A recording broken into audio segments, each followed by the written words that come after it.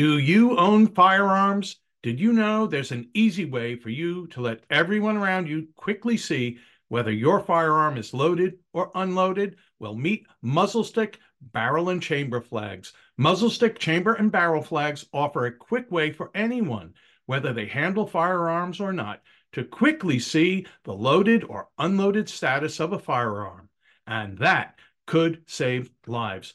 Are you one of the nearly 80% of firearms owners that keep a loaded gun out of the safe for personal protection, taking an extra safety precaution by using muzzle sticks? Big, bright barrel and chamber flags will let everyone around your firearm know if it is loaded or unloaded. Muzzle stick does not recommend keeping a loaded firearm outside of a gun safe, but the reality is that some firearm owners do. Clearly marking a gun status communicates to others around that may or may not have firearm handling experience that it is something that they would not want to handle. Muzzle stick is not intended to replace the rules of firearm safety. However, their chamber and barrel flags give firearms rapid and clear identification, which could result in saved lives. It's time for you to do everything you can to be a safe and responsible firearms owners. Head over to muzzlestick.com. That's MUZLSTIK.com today to place your order. After all, we all only have but one life.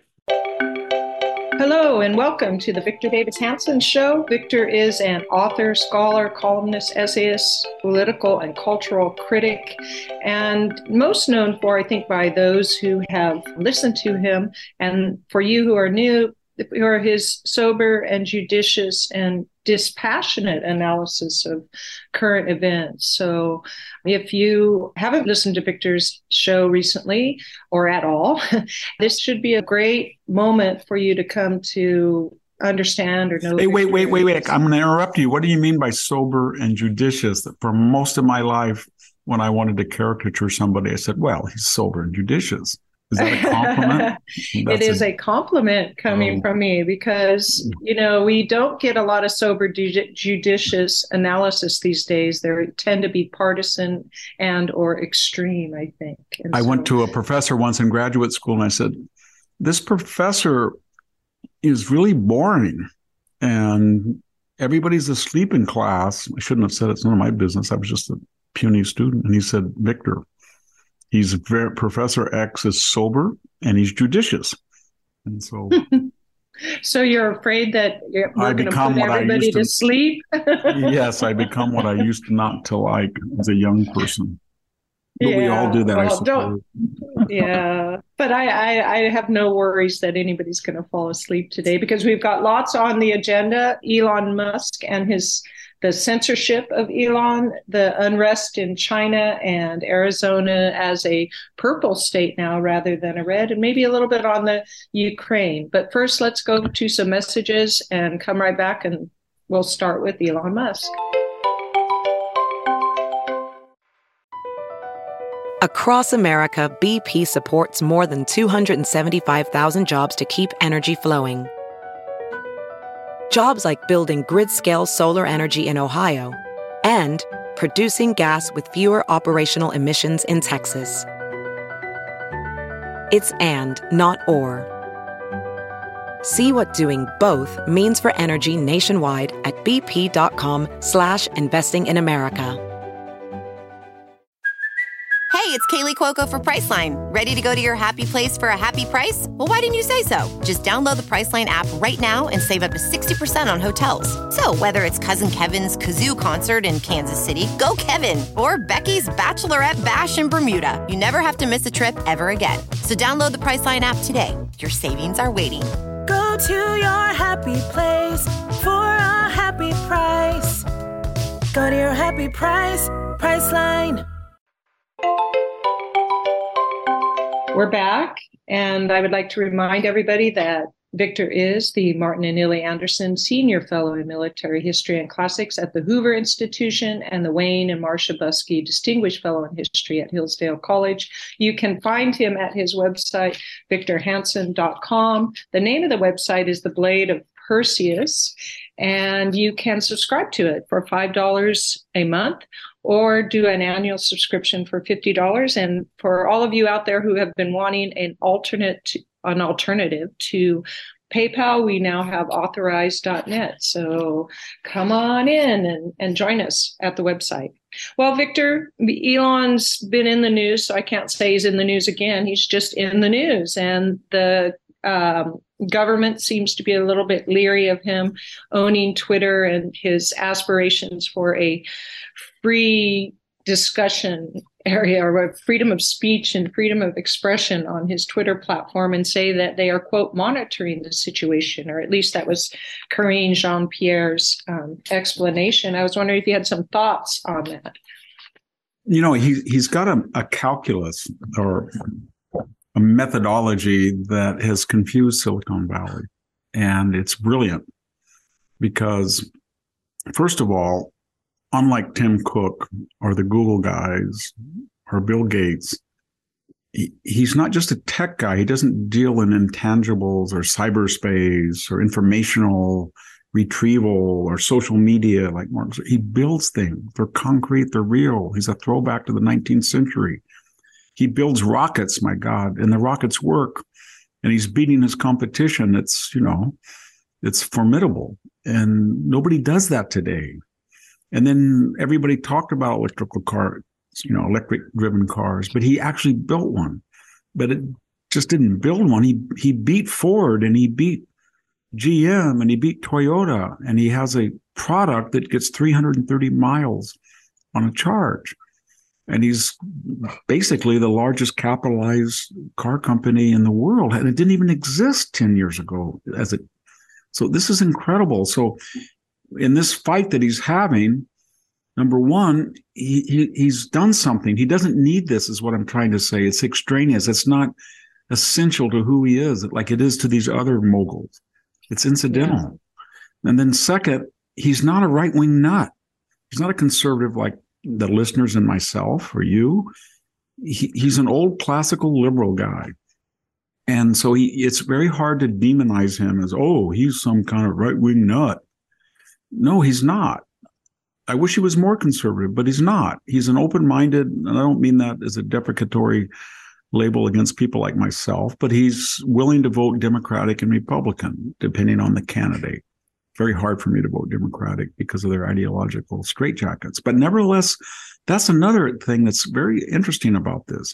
And third, he's not this dour guy like Bill Gates, you know, or Mike Bloomberg. He's just kind of off the wall. He's laughing, he's tweeting, he's scaring investors. Or how can a guy with, you know, net worth of $200 billion be wasting his time replying to tweets, right? So he's not orthodox. He's unorthodox. He's iconoclastic and classic. And this is really important. And so he represents to the $7 to $8 trillion corridor between San Jose and San Francisco an existential threat, because he's going to come in here with a very popular and money-losing social media platform that nobody was going to buy because it was a lose-lose situation. But not if you're worth $200 billion. He can absorb that loss. And he's going to shake things up. He's going to offer an alternative platform. And they are scared stiff that the control of social media and all of its manifestations, Yahoo, Google, Apple, Facebook, Twitter, all of that did two things. It monopolized the transference of knowledge, Google searches, etc., the order of the searches, the communications, where you get your news. He's not going to change all of it, but he's going to offer a little exit for people who feel that they would constrain. They can go to Twitter and say whatever they want. They can exchange news. They can say Hunter's laptop was real. They can say Robert Mueller was a fraud. Basically, the whole investigation was based on the fraud of collusion. They can say, you know what, vaccinations will not prevent you from getting infected. They may help you weather disease, but it's not as advertised. They can say the Wuhan lab was this sort. They can say anything. And that's frightening, because social media was supposed to package the news and communications in the interest of the Progressive Project A, and it was supposed to channel billions, whether it's 419 million in one shot by Mark Zuckerberg in the 2020 election, or what Molly Ball outlined in Time magazine, what she called a conspiracy, or what we saw this election with Mr. Sam Friedman, Bankman. I keep calling him Friedman, Bankman-Fried, and his $70 million infusion. So he represents a challenge to all that. And so, I don't think Orwell necessarily ever said it, but he's been attributed that if it paid better, they'd be fascist. And he's showing these people to be outright fascist. Do you think he's going to weather the storm? Yeah, I do. Yeah. I think the way he looks at it is what I've been through with trying to create from the bottom up an automobile in the way that nobody else. The story of the American automobile history and industry has been any upstart was crushed. If he needed brakes, if he needed a drivetrain, there was a monopoly, he couldn't get into that market, and he did. And NASA was rockets. The idea that a private entrepreneur would make these huge rockets that go into outer space with a pretty much predictable record of efficacy, it's amazing. So when he looks at all that and then he looks at social media, he's coming from a different perspective. It's like somebody broke in from nowhere into the major leagues, right? And then on the side, he coaches Little League. And everybody said, oh, wow, Little League's hard to coach. No, it's not. Not if you're a professional baseball player that came from nothing. And that's what he looks at. And so he's dealing with people. This is their whole life. This is Mark Zuckerberg's whole life. That was Jack Dorsey's whole life. That is Tim Cook's whole life. And it's not his whole life. So he takes a different perspective. And I think finally and fourthly, whether it's true or not doesn't matter. He believes it's true that he's on a kind of half Don Quixote quest and half a mission to save the United States. And he really does believe, quixotic as he is, that if he can break up this monopoly and open up free expression on social media, he will save the media, and he's good for Tim Cook, and he's good for Mark Zuckerberg, and he's good for the Google people, even though they don't know he's good for them, because he's going to open it up and get it more robust and preserve it from government regulation, which if he fails, the government's going to step in because you can't go on as it is. And he thinks he's going to save the United States.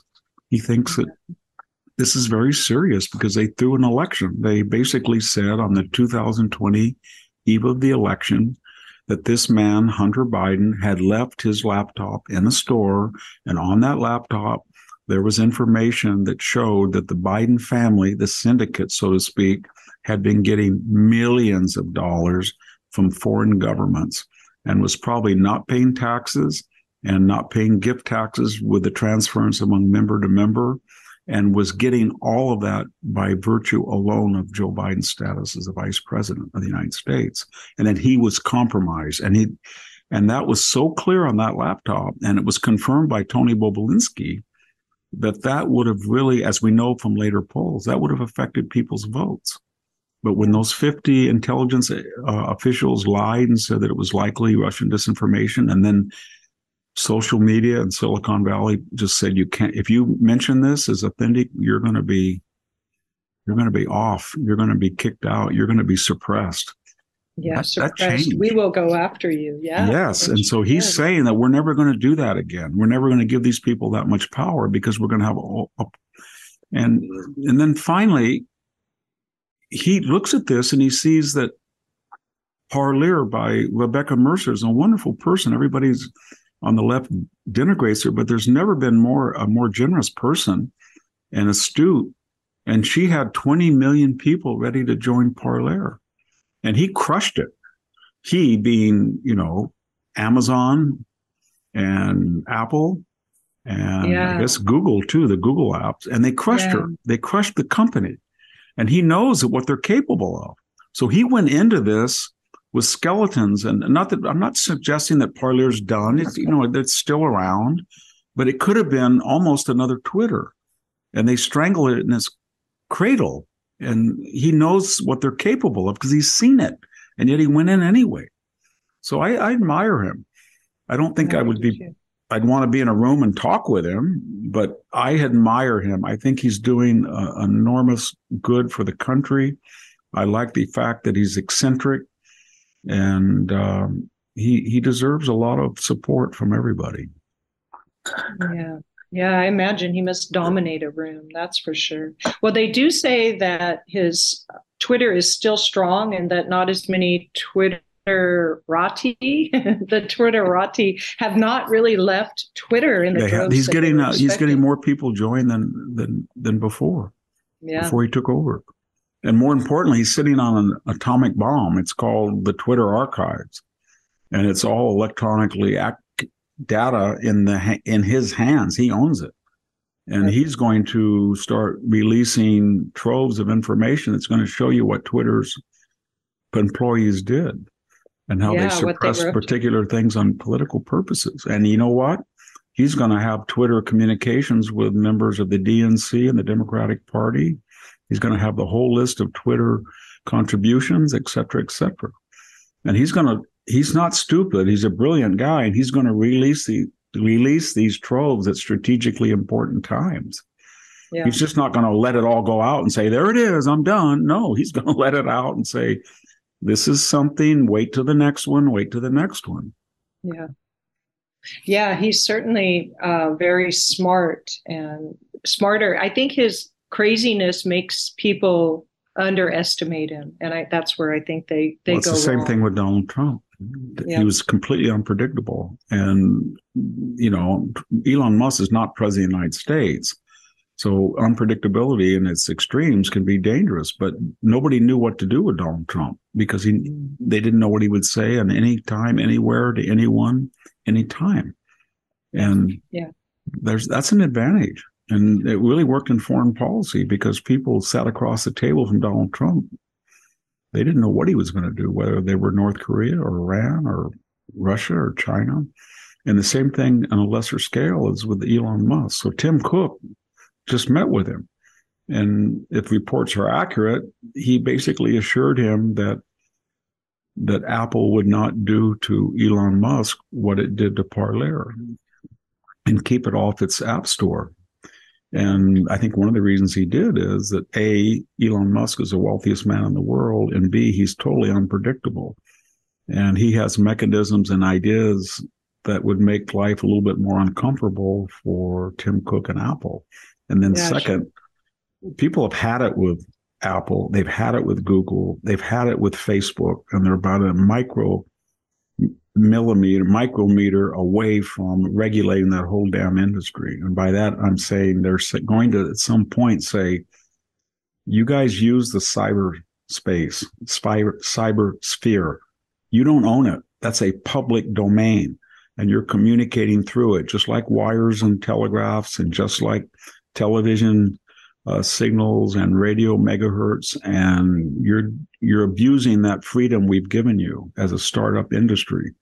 And we're going to go in and we're going to regulate you. And one of the regulations is going to be, and I had Marsha Blackburn on a podcast that will probably be out by the time we listen to this. And she went through the whole list of what they're looking at. You're not going to tap people's private information or their geographical location or their buying history without their permission. You're not going to collude with other Silicon Valley mega companies so that you can deny people access to purchase Twitter or to purchase Parler. And so they have a whole, we're going to look at how many companies you've acquired to stifle competition. And we're going to see if you have algorithms that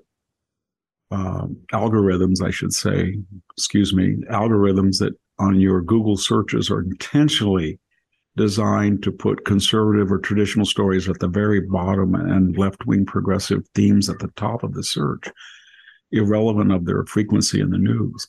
So they're going to look at a lot of that stuff. And so I think Tim Cook has got a lot of anxiety when he meets Elon Musk. Yeah, he sure does. Well, speaking of controlling people and controlling the cyberspace, but more controlling people, I would like to turn to China and talk a little bit or get your thoughts on the apartment fire that occurred that killed 10 people, but it was an apartment fire on an apartment building that had been locked down for COVID, and people's apartments were locked from the outside, so they couldn't get out. And protests Basically, that turned means they from, welded the doors shut like they did during COVID earlier. oh my God. But anyways, the protests of that turned to protests for freedom and democracy. So there's a little bit of unleashing of the Chinese people in this incident. But I was wondering what your thoughts were. Well, I mean, there's 1.4 million people that don't have freedom, and they're completely regimented out of something like Brave New World or 1984. And they have won over the West through bribery and through this kind of Tom Friedman dash, Bill Gates dash, Mike Bloomberg dash admiration for their efficiency and their economic development where they are now from where they were just a few years ago. It's an impressive achievement, but it's totalitarian. It's complete regimation. It's like an ant hive or a beehive, and there is no freedom. And people, as they get more affluent, it's not that they're going to be like Carmel, California, but they want to have some say in the way they conduct their lives, and they have zero say. So they're doing all this. They're protesting. They're going on in Iran. And what is this government doing? They're completely neutral on it. John Kirby was on Fox various times. He's been at press conferences. He articulated the position that it's about as milquetoasty as you can get. We support the right of people to protest anywhere in the world. Oh, first of all, they didn't support the truckers in Canada who, when they were protesting, or the people who objected to lockdown sometimes. So that wasn't true. But more importantly, why he was talking about this, Apple, getting back to Apple again, had recently infused $275 million in sophisticated research and development to China, I think as kind of a bribe, so they would lay off production of iPhones because they were starting to hyper-regulate or intrude into the efficacy of Apple production, which is terribly leveraged by China because that's one of its chief sources of production.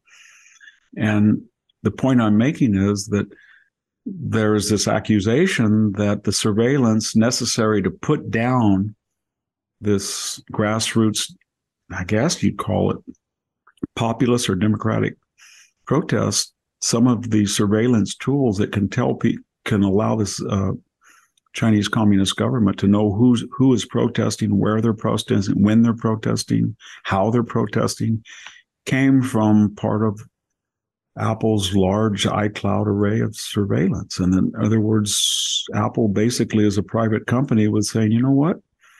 We're going to not endanger our productive capacity of iPhones in China. So we're going to pay bribes and we're going to call it research and development help. And we're going to give them access to Apple surveillance tools. And then when asked about that, John Kirby and the Biden administration said, well, it's a private company. They can do what they want, but not Elon Musk. He's not a private company. So if he wants to open up Twitter and destroy the left-wing monopoly of information coming out of Twitter, we're going to go after him because he's a single person, as Elizabeth Warren said. He's a single person. He shouldn't have that much power. But Tim Cook and Apple should have that much power, even if they're using it to suppress freedom in China. And finally, it brings up a larger question, Sammy, and that is, think a minute. In 2009, we had a green revolution in Iran. Obama came in the first month. He said nothing. You would think that this Chicago social community organizer, this left-wing champion of individual liberty and freedom, he said nothing. And why did he say nothing? Because he did not like Saudi Arabia. He did not like Kuwait. He did not like Jordan. He did not like Mubarak in Egypt. He hated Israel, and his crackpot advisors that surrounded him said to Barack Obama, because it wasn't original, he didn't have an original thought. They said to him, It's kind of like social organizing in Chicago. These are the overdogs of the Middle East. So why don't we help the underdogs, the Shia, the Iranians, the Syrians, Hezbollah, Hamas, the Palestinian Authority? We'll balance it and create creative tension. But to do that, you can't attack the theocracy because they're sort of the underdog. And believe it or not, that's what we did.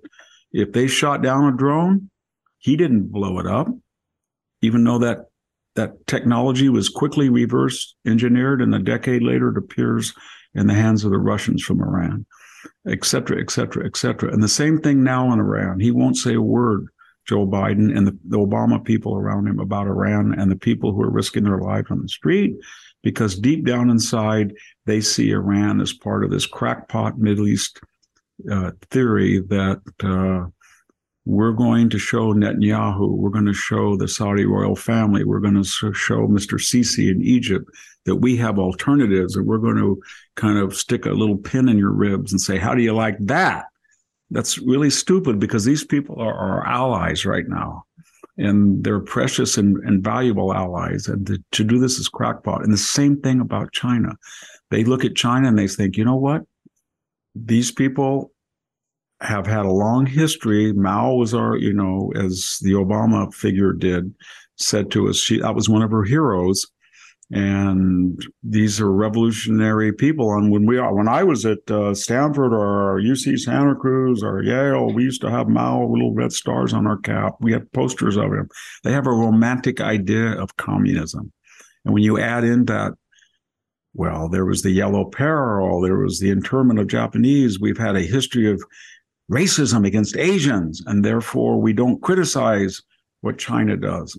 And think about that. That sounds crazy, but right now, if Vladimir Putin, forget Ukraine, but if there were people out on the street and the Russians were welding their doors shut and killing people, we'd go ballistic. When Putin kills people, we go after him. And we sanction oligarchs. When's the last Chinese oligarch you've heard of that has been sanctioned? Zilch. And so what I'm getting at is that this administration, like the Obama administration, gives a complete exemption from regimes that are totalitarian and dictatorial and autocratic if they have a veneer of leftism or anti-Americanism. And that's why that explains pretty much this bizarre attitude we have about keeping our mouth shut about China.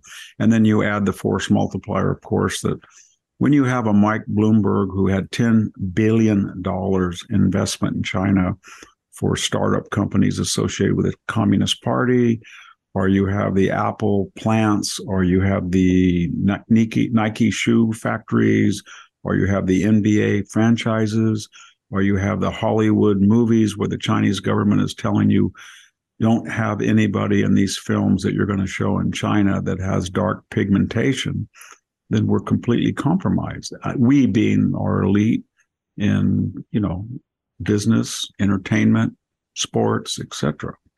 Yeah. The Chinese make no bones about that kind of thing either.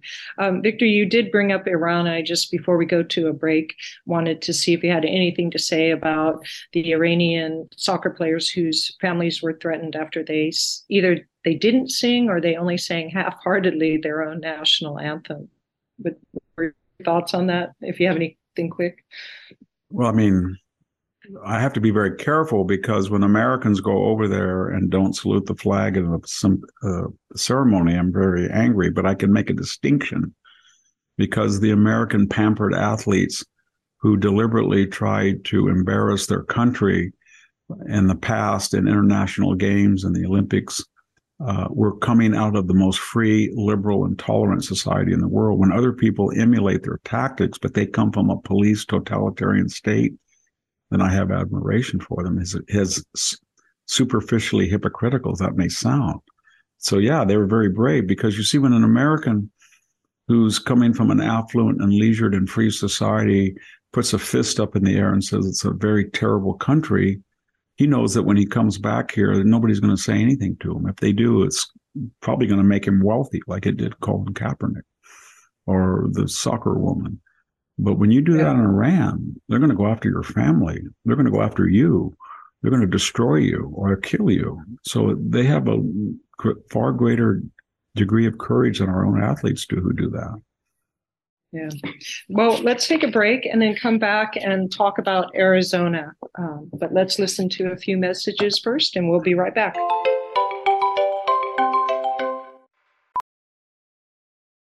Welding instructor Alex DeClaire knows VR training platforms like Forge FX help students master their skills. There's a big learning curve with welding. Virtual reality simulates that exact muscle memory that they need. Learn more at meta.com/metaverseimpact. As you write your life story, you're far from finished. Are you looking to close the book on your job? Maybe turn a page in your career? Be continued at the Georgetown University School of Continuing Studies. Our professional master's degrees and certificates are designed to meet you where you are and take you where you want to go. At Georgetown SCS, the learning never stops, and neither do you. Write your next chapter. Be continued at scs.georgetown.edu/podcast. Welcome back to the Victor Davis Hanson Show. I would like to remind everybody that Victor is found on many social media channels. You can find him on Facebook at The Morning Cup. You can find him on Twitter at VD Hanson, and he is on several smaller social media platforms, MeWe and Getter, and also on Instagram. So please join up with us. And now let's talk. I've become interested in Arizona. I know that Georgia is the big interest actively because there's still a campaign going on there, a runoff. But Arizona, I don't want to be bleak, but it was a red state, and now, as some of the papers are calling it, it's purple. And they elected in, or already had elected, Democrats for senator. Governor was elected a Democrat, and even the Secretary of State. So Arizona went in for everything that we see that seems to be destroying our country. And it just astounds me, but I was wondering if you had any thoughts on that. Well, I mean, Arizona, it's been millennia since it was the Arizona Barry Goldwater. Let's face it. It became very, very conservative. It was conservative innately because it was a state of ranchers and farmers and rural people. And then it became the first really retirement state in the United States where people went there to retire, enjoy the sun, et cetera, low taxes, et cetera, in your retirement. And now there's been a lot of centrifugal forces. There's been illegal immigration, and there's been influxes of people to enjoy the sun who come not for the conservative climate, but only the natural climate, i.e. they're liberal. And then, so that explains some of it. And then, the Republican Party has been schizophrenic. This is also the party that was John McCain's stronghold. And so when you had Trump candidates, they had to be almost perfect Trump candidates because they were going to offend a strong McCain tradition in that state of maybe 10 to 20% of the Republican Party. So if you're not going to win over the Latino vote as promised, i.e. 45%, and the Latino vote is getting very big in Arizona, and you're going to lose 10 to 15% or 20% of the McCain vote. And by the way, the McCain voter hates Donald Trump going back to the McCain-Trump spats during the 2015-16 election cycle. Yeah. And so you add that dimension to it, and then you add the dimension that Carrie Lake and Blake Masters, why I think they would have been superb officials, had no political experience to speak of. She came out of the television industry. He came out of the investment portfolio industry of Peter Thiel's group. And then you add one other wrinkle, and that was that Mitch McConnell was sitting on a huge pot of Republican Senate dollars, and he didn't give any to Blake Masters, but for some reason He wanted to ensure that a conservative Republican lost in Alaska, and that Murkowski won because she was a sure vote and support for his majority leader status at some future date. And that was very short-sighted because he's never going to be majority leader if you don't win a seat like Arizona or Pennsylvania, which he didn't really get behind. You put all that together and it explains the dismal showing of Republicans statewide. And then I don't know the degree of voter irregularities, but you start with this assumption that Arizona is far smaller state. It's got I don't know what it is, a fifth or fourth of the population of Florida. And Florida had all the returns in within 24 hours, 2, 3, 4 weeks, and Arizona can't do it. And so then you have Kari Lake, who the Trafalgar poll and Insight Advantage and other polls that had a good record see, and I think they were off, but nevertheless, they never had been off by 8 or 9 points. Some of them had, and there were others, but I think Trafalgar was 7 or 8 points she was supposed to win. And then to suddenly lose and not to have the vote tabulated, that sparked naturally questions of voter irregularity. And so she complained and she filed complaints, and she went on public media and social media and suggested that maybe the computer is altered because, their printers went out, people were in line, they couldn't vote. And they sanctioned her. A federal judge was going to fine her. I think he said that you can't do that. I thought that was very interesting because the current this current majority leader in the House, Mr. Hakeem Jeffries, came to the attention of the nation basically in 2016 when he said that the president of the United States was not legitimate and that the vote had been rigged by the Russians.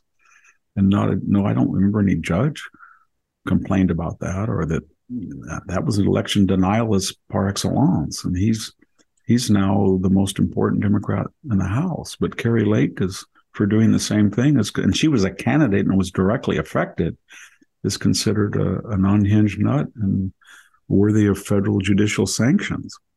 Yeah. Well, I'm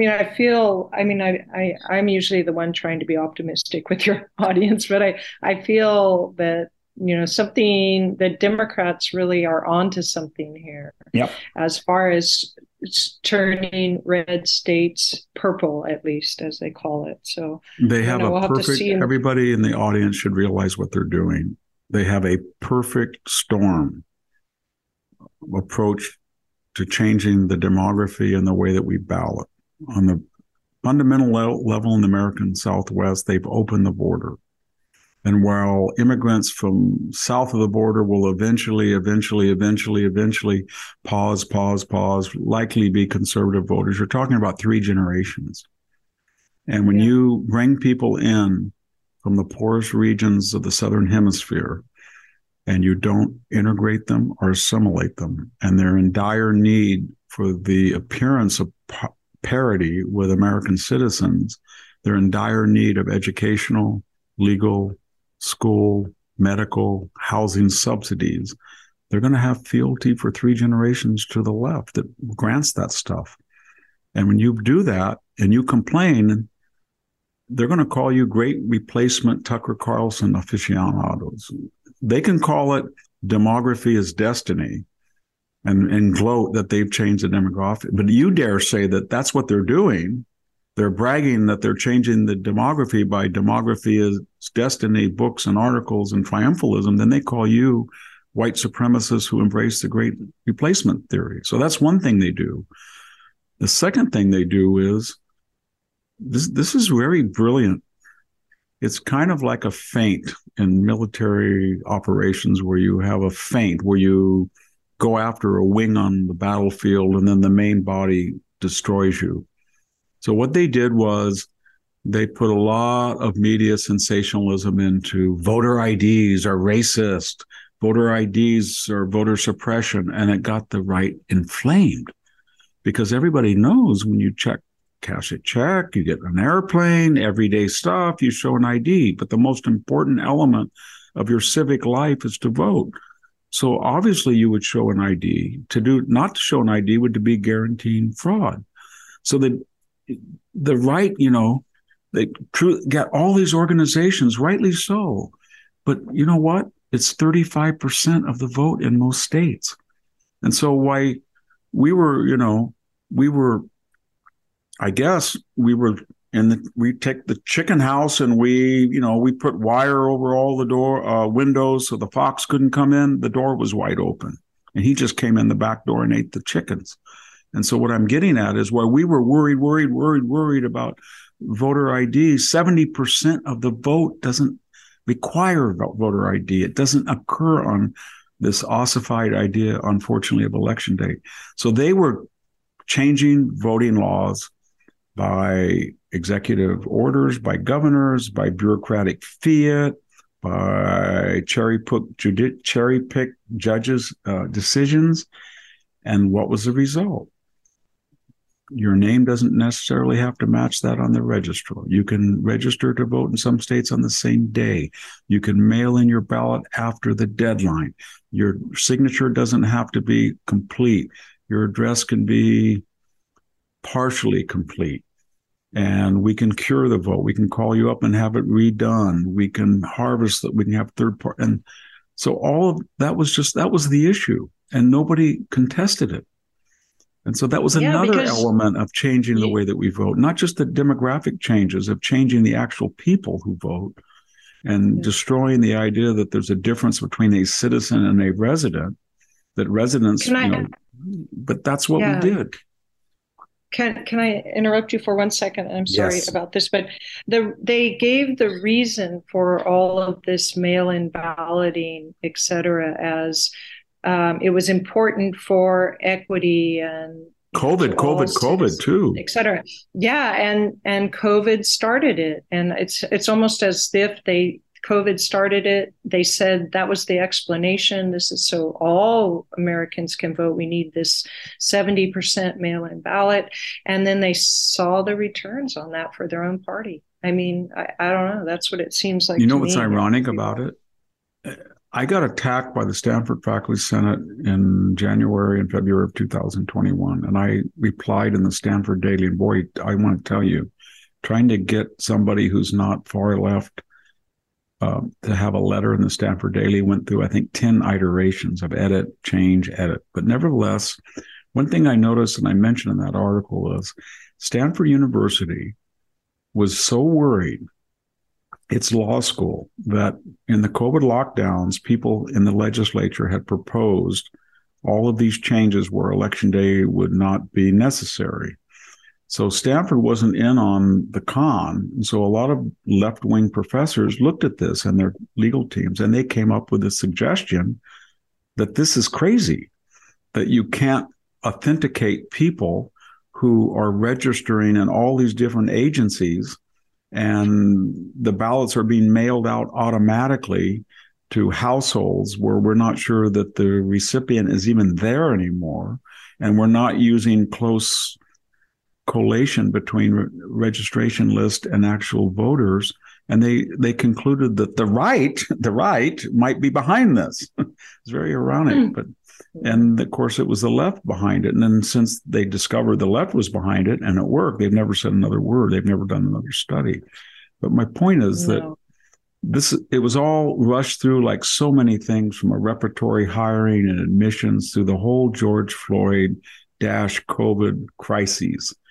And I don't think it's going to take a lot of historians that are disinterested to go back and look at March 2020 to November 2020 and call it the most pivotal year in American history.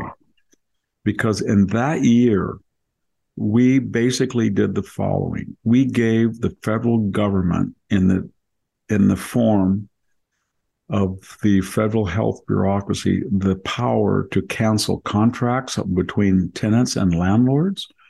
We gave teachers' unions a de facto veto over school instruction for our children. We changed the balloting laws in almost every state so that Election Day suddenly became a construct. And it was just radical from 2016. It flipped from 70% on Election Day to 70% not election day just 4 years later. And then we went into these universities repertory admissions where they were not, it was bad enough proportional representation without meritocracy, but disparate impact. That went to, we're going to let aggrieved groups have percentages of the admissions that's way over their demographics. And we did all of that in this year. So we were coming in to a trifecta in 2020. We were hit with George Floyd's death and the reaction to it, manifested by 120 days of rioting, arson, looting, but more importantly, repertory policies. And number two, we had an election that we've never seen before, where the candidate was not a candidate, he was a virtual candidate. He stayed in his log cabin basement and he didn't go out. And the media colluded in monopolistic fashion to hide that fact and present this false image that he was a vigorous aviator Joe. And then third, we've never had a national lockdown before. We had a complete quarantine. We never have done that for any infectious disease. And that created all sorts of paranoias and depressed immune systems and suicides and spousal abuse and alcoholism and drug use, familial abuse, missed cancer screenings, higher death toll probably, we're going to learn, than what COVID took. And so all those three things made that year one of the most devastating in the history of this country. Yeah. Well, Victor, we've gone far from Arizona, but that's okay. It is a purple state. I don't see that changing necessarily in the future, but I would like to go even further and look at the Ukraine. I was just looking at an article that was actually on Professor John Mersheimer, who is a foreign policy guru or professor. He represents the realist school usually in foreign policy, meaning, it's a competition and the strong survive, and they're all looking for regional power. And that's how you can understand the actions that countries are making. But in this article, they said that Mersheimer has had is arguing these days that Russia just wanted the Ukraine to be neutral. And letting this conflict go on is starting to get us into areas where, nuclear warfare is, he didn't say it's inevitable. I'm using my own words, but, nuclear war or this breakout of war more broadly, all these possibilities are on the table when they don't have to be. That was his point. And I was wondering what your thoughts are on the Ukraine in general, but also on that thesis that if we'd only just let the Ukraine be neutral, meaning not part of NATO or the EU, just a country, not joining the West, but something neutral, Russia might not have done this. Yeah, I'll preface that by saying, I've read his work a long time. I disagree with it on many areas, especially his hostility toward Israel. But, I have a feeling that to the degree he even knew me, he probably hate my guts because of things I've written. But I try not to be personal. I just look at the arguments, and he's made some arguments that are, I'm not sure they're completely persuasive, but they're worth looking into. But more importantly, he's got to define and I haven't read the entire article, what he means by neutral. And I think what you're suggesting he wrote and what he's written elsewhere is the following, that after the fall of the Berlin Wall, had we gone to Russia and said, we are going to take the former Warsaw Pact and on a case-by-case basis admit many of them into NATO and maybe more of them into the EU, and that's going to disrupt the Russian sphere of influence. And we're going to do this because of the historical tensions between the East and West, and that was a buffer. But as far as the former Soviet, predominantly Russian-speaking republics, we understand that you have much closer ties of linguistic and ethnic bonds with these countries. And therefore, we're going to ask you and prod you to allow them to be independent if they so choose through referendum, which they all did. In most cases, I should not quite all, but we're not going to try to put them into the EU or NATO or make them Western countries right on your border. And that's what he's saying. Had we done that, and that would have involved the jewel in the old Soviet crown, which is Ukraine, which had, for most of its history, not all of it, for most of its history, it's been allied in some fashion with Russia, whether Mother Russia of the Tsars or Soviet Russia or post-Soviet Russia. Had we done that, he said that we wouldn't be in this situation. So then he thinks that we provoked it, we being the West. Okay. That's okay when he's looking at our behavior. But if you were Vladimir Putin and you were not thinking like Vladimir Putin, but you were thinking the way we thought you should think, we thought he would say the following. We thought maybe, better angels of our nature, we thought, well, Putin, and we're very, naive, and we're also narcissistic in the West. So we thought he would react this way. Okay, well, they've got their butt right in my face, but they're a dynamic capitalist and they have this wide open economy. And for all of this old Soviet propaganda, we don't think they're going to have a first strike against Russia. And historically, they played off Russia versus China, China versus Russia.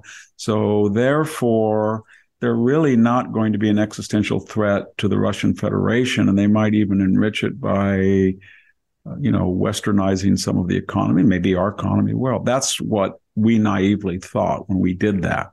So he's correct in assessing what we did, even though people in the Bush administration, the George W. Bush, the George H.W. Bush, the Bill Clinton, they'll all vehemently deny that and say, oh, no, we never said that but I think he's right that we basically did. Our project was to get Ukraine into the Western sphere, right on the border of Russia. And we thought that they wouldn't object too much because it would be, in our view, in their long-term interest, because we were not a bellicose, preemptory, aggressive power. So that's what he's saying. But then when he says... But how does Putin really think? How does Putin... Because you're saying... how Putin really thinks. Putin really thinks the following. The destiny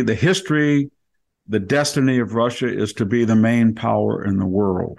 And we have some of Western culture and civilization in our country, but we're superior because we have Orthodox Christianity and we have a bellicose history of surviving various assaults. And we are a tough people that reflect this climate.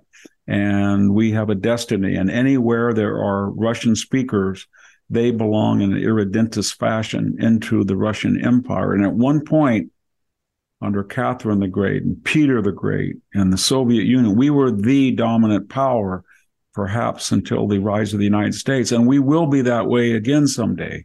So in those plans, Ukraine was, and will always be Russian. And that's how they think. And so there was an inevitable clash. Well, what we're at now is, I think everybody in the West and Europe, the United States, and the former British Commonwealth and westernized country, they've all come to a consensus. And the consensus is Putin is a thug. He's ruined his economy, basically, at some point, even though he's, for now, getting rich with high oil prices. But he made a catastrophic error. He thought he was going to have a thunder road, shock and awe, take Kiev, declare half of Ukraine part of Russia, and then, gobble it up, digest it, and then gobble the rest in 5 years, just like he did Crimea in eastern Ukraine, just like he did level Chechnya, just like he did in Ossetia, etc., with Georgia. And he overestimated his powers and the decline of Russian military capability and economic capability. He's getting older, he's sick, and he blew it.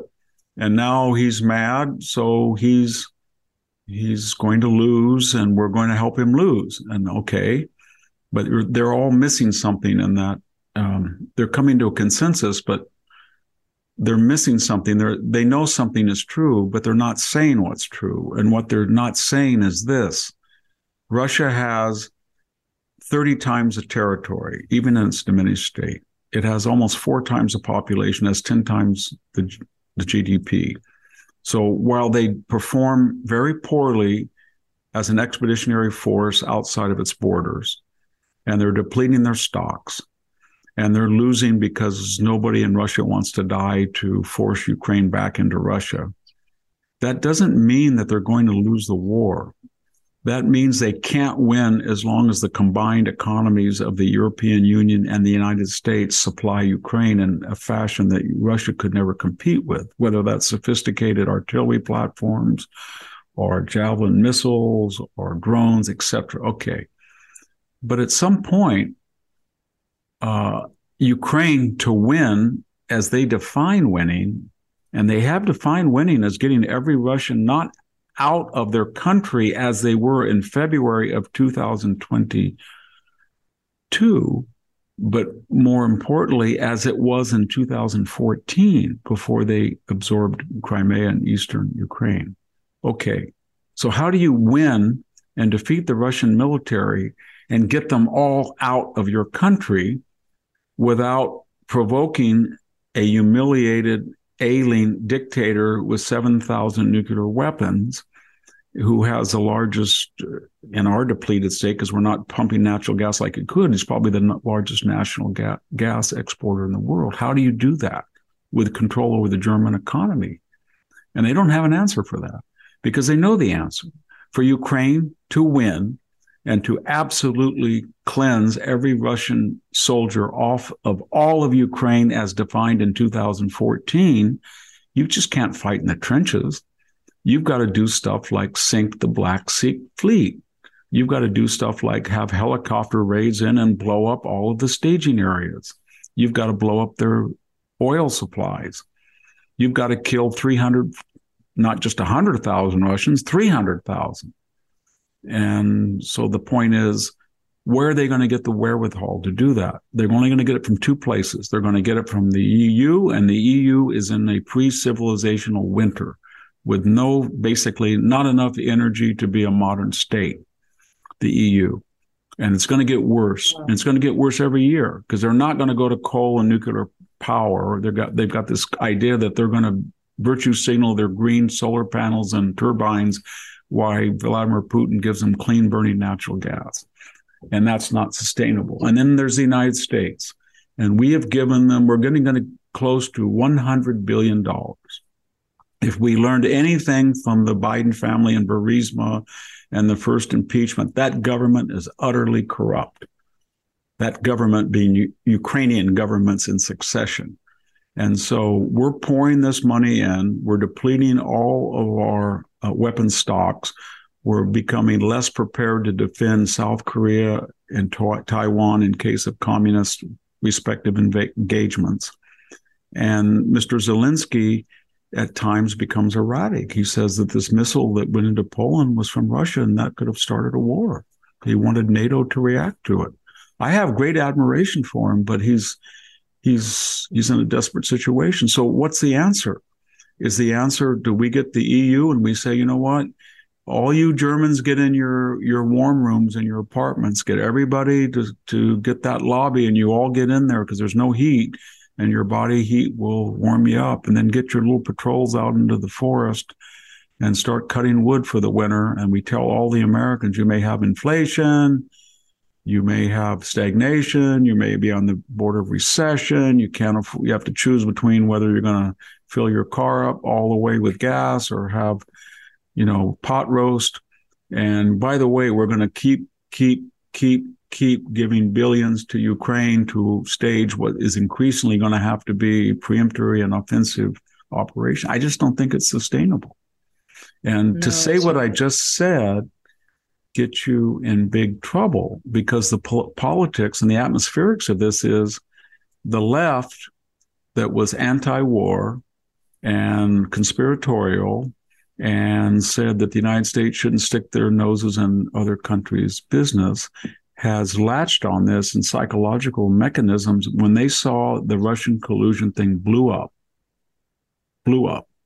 They were so angry because they wanted to prove that Vladimir Putin was Satan incarnate. Well, we knew he was Satan incarnate. Everybody did. But they said that, no, they were colluding. So what they've done is they've transferred their emotion and their furor from the failed Russian collusion. It's almost as if they're saying, take down that Devin Nunes is a Russian stooge sign from my lawn and put up the Ukrainian flag in its place. Because that's what they've done. Ukraine for them has been a talisman. It's been some kind of, I don't know, amulet around their neck. And it's all of a sudden it's the one measure that proves whether you're virtuous or not, that you really did finally sort of at last prove that Vladimir Putin and the Russians were under every bed. They're horrible people. And even if they didn't collude with Donald Trump to steal the election, they did other things like Ukraine, and it's the same thing. And that's what they've done. They've adopted this as their cause célèbre. It's the foreign policy version of transgenderism. It really is. They're fanatic about it, and they're not reasonable. So if you say, do you want to fight this war to the last Ukrainian? There's been 200,000 dead. Do you want to sink that entire Russian fleet on the Black Sea and say, see, what degree of humiliation is necessary for the Ukrainians to get back to 2014 in terms of Vladimir Putin and the Russians? And then the subtext of all this is who empowered Vladimir Putin?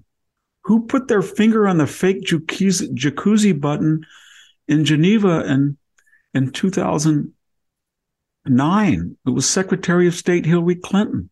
They were the ones that said, oh, George Bush was so mean to Vladimir Putin after the Ossetia, Georgia crisis when he put on sanctions. We're going to have reset. We're going to be we're not Iraqi warmongers. And so they appeased Putin. And who did the hot mic in Seoul, South Korea in 2012? Who said, hey, tell Vladimir if he'll just ease up, this is my last election, and give me some space, I'll be flexible on missile defense, i.e. I'll dismantle missile defense in the Czech Republic and Poland, which would have been, by the way, very handy right now. That those missiles that went into Poland would have been shot down.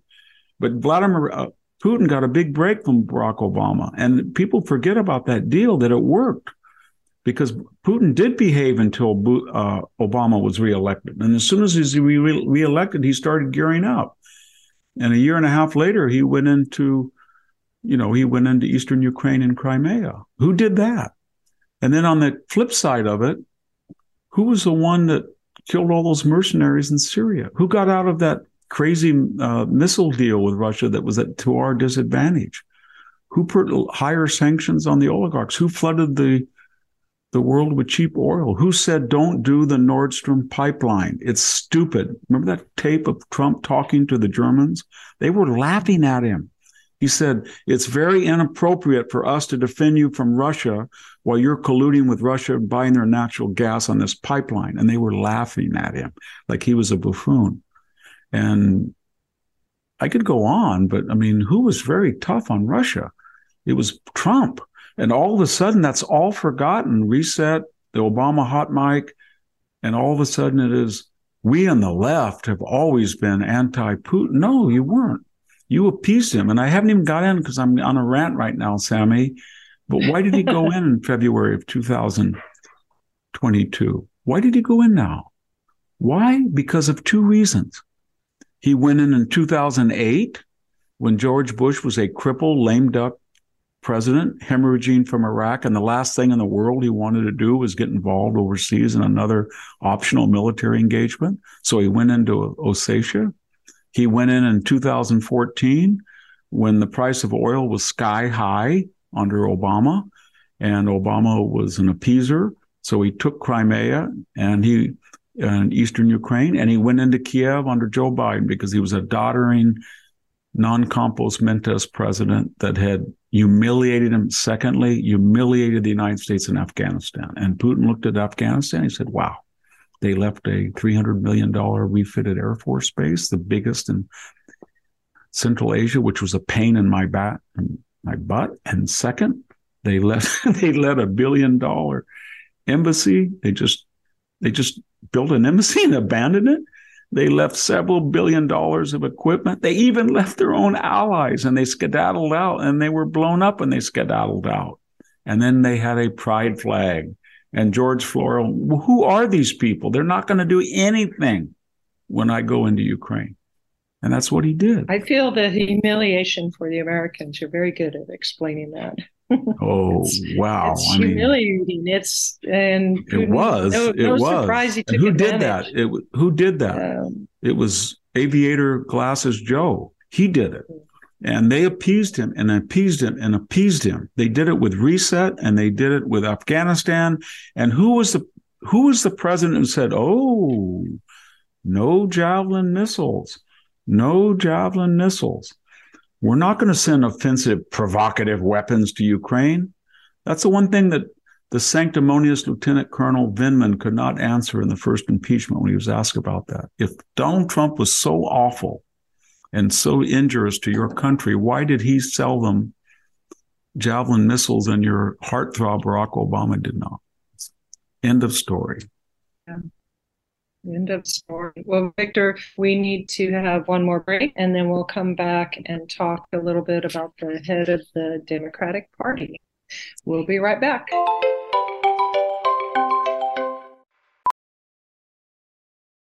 Professional welder Shayna Ford used VR training developed by ForgeFX to hone her skills as a welder. The more time that you spend practicing it, that's what separates a good welder from a great welder. VR training can help students like Shayna repeatedly practice specific skills. Virtual reality definitely helps because the more muscle memory that you have, the smoother your weld is. Explore more stories like Shayna's at meta.com/metaverseimpact.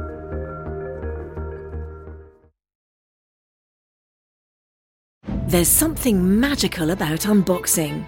When you unbox BritBox, you uncover a world of British entertainment. Stream the UK's most brilliant series, including new and upcoming seasons of Shetland, Father Brown and Death in Paradise. Plus new originals like Payback, Irving Welsh's Crime and Archie, the story of Hollywood's greatest leading man, Cary Grant. Unbox BritBox and escape to the best of British TV. Stream with a free trial at BritBox.com.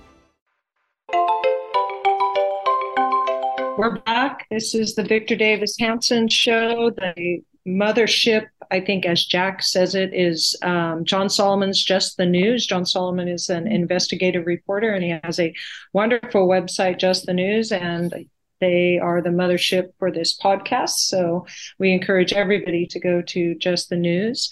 I wanted to turn, Victor, to the head of the leader of the Democratic Party in the House now that they are the minority party, and that is Hakeem Jeffries. I think it's been finally, decided that he's going to be the leadership.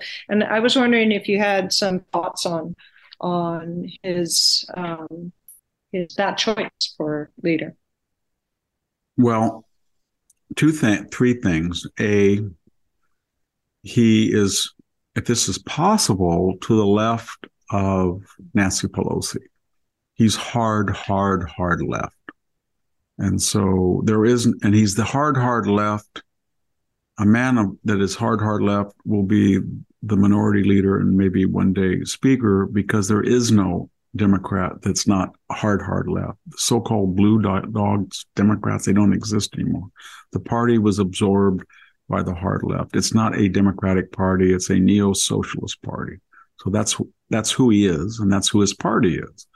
Number two, he doesn't have the Machiavellian experience of 82-year-old Nancy Pelosi. So he will not be as effective a manipulator, leader, navigator in the way of Mitch McConnell or Nancy Pelosi. Maybe someday he will. He's not now.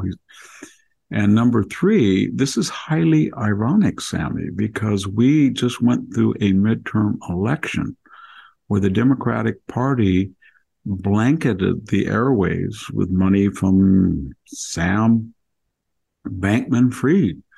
And they told us that if you can't vote for an election denialist, do not vote for Carrie Lake. She denied the legitimacy of the 2020 election. Do not vote for Blake Masters. Do not vote for all of them. They're all election deniers. They're enemies of democracy. They're insurrect. And so who did they pick as their minority leader? Mr. Jeffries was notable in 2016. He said that Donald Trump was an illegitimate president. He said the election was rigged, quote unquote. He said the Russians selected Donald Trump.